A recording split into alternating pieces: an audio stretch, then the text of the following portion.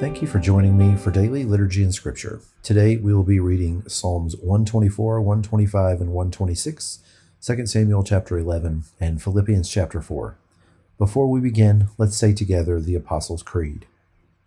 I believe in God, the Father Almighty, creator of heaven and earth.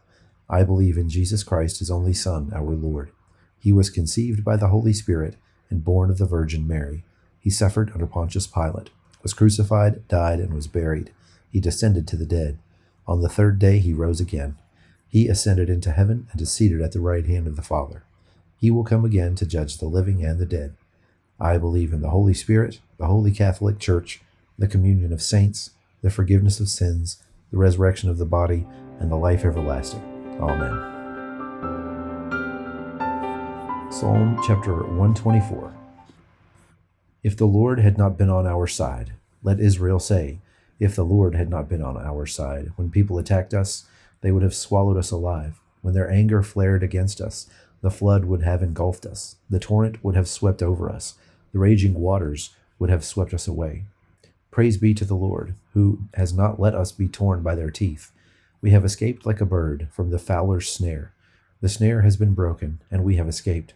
Our help is in the name of the Lord, the maker of heaven and earth. Psalm chapter 125.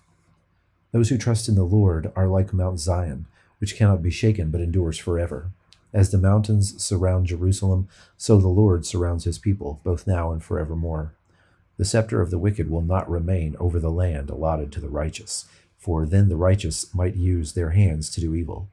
Lord, do good to those who are good, to those who are upright in heart. But those who turn to crooked ways, the Lord will banish with the evildoers. Peace be on Israel. Psalm chapter 126. When the Lord restored the fortunes of Zion, we were like those who dreamed. Our mouths were filled with laughter, our tongues with songs of joy. Then it was said among the nations, the Lord has done great things for them. The Lord has done great things for us, and we are filled with joy. Restore our fortunes, Lord, like streams in the Negev. Those who sow with tears will reap with songs of joy. Those who go out weeping, carrying seed to sow, will return with songs of joy, carrying sheaves with them. 2 Samuel chapter 11. In the spring, at the time when kings go off to war, David sent Joab out with the king's men and the whole Israelite army. They destroyed the Ammonites and besieged Rabbah, but David remained in Jerusalem. One evening, David got up from his bed and walked around on the roof of the palace. From the roof, he saw a woman bathing. The woman was very beautiful, and David sent someone to find out about her. The man said, "She is Bathsheba, the daughter of Eliam, and the wife of Uriah the Hittite." Then David sent messengers to get her. She came to him, and he slept with her. Now she was purifying herself from her monthly uncleanness.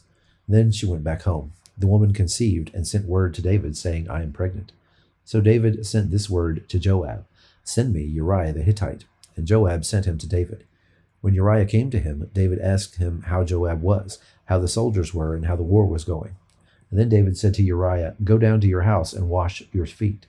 So Uriah left the palace, and a gift from the king was sent after him. But Uriah slept at the entrance to the palace with all his master's servants, and did not want to go down to his house. David was told Uriah did not go home. So he asked Uriah, "Haven't you just come from a military campaign? Why didn't you go home?" Uriah said to David, "The ark and Israel and Judah are staying in tents, and my commander Joab and my Lord's men are camped in the open country. How could I go to my house and eat and drink and make love to my wife? As surely as you live, I will not do such a thing." Then David said to him, "Stay here one more day, and tomorrow I will send you back." So Uriah remained in Jerusalem that day and the next. At David's invitation, he ate and drank with him, and David made him drunk. But in the evening, Uriah went out to sleep on his mat among his master's servants. He did not go home. In the morning, David wrote a letter to Joab and sent it to Uriah. In it he wrote, "Put Uriah out in front, where the fighting is fiercest, and then withdraw from him, so he will be struck down and die."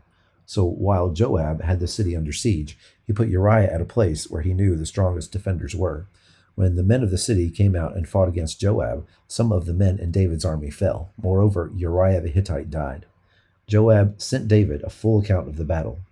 He instructed the messenger, "When you have finished giving the king this account of the battle, the king's anger may flare up, and he may ask you, 'Why did you get so close to the city to fight? Didn't you know that they would shoot arrows from the wall? Who killed Abimelech, son of Jerubbesheth? Didn't a woman drop an upper millstone on him from the wall so that he died in Thebez? Why did you get so close to the wall? If he asks you this, then say to him, Moreover, your servant Uriah the Hittite is dead.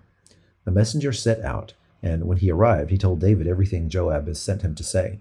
The messenger said to David, The men overpowered us and came out against us in the open, but we drove them back to the entrance of the city gate. And then the archers shot arrows at your servants from the wall, and some of the king's men died. Moreover, your servant Uriah the Hittite is dead. David told the messenger, Say this to Joab, Don't let this upset you. The sword devours one as well as another.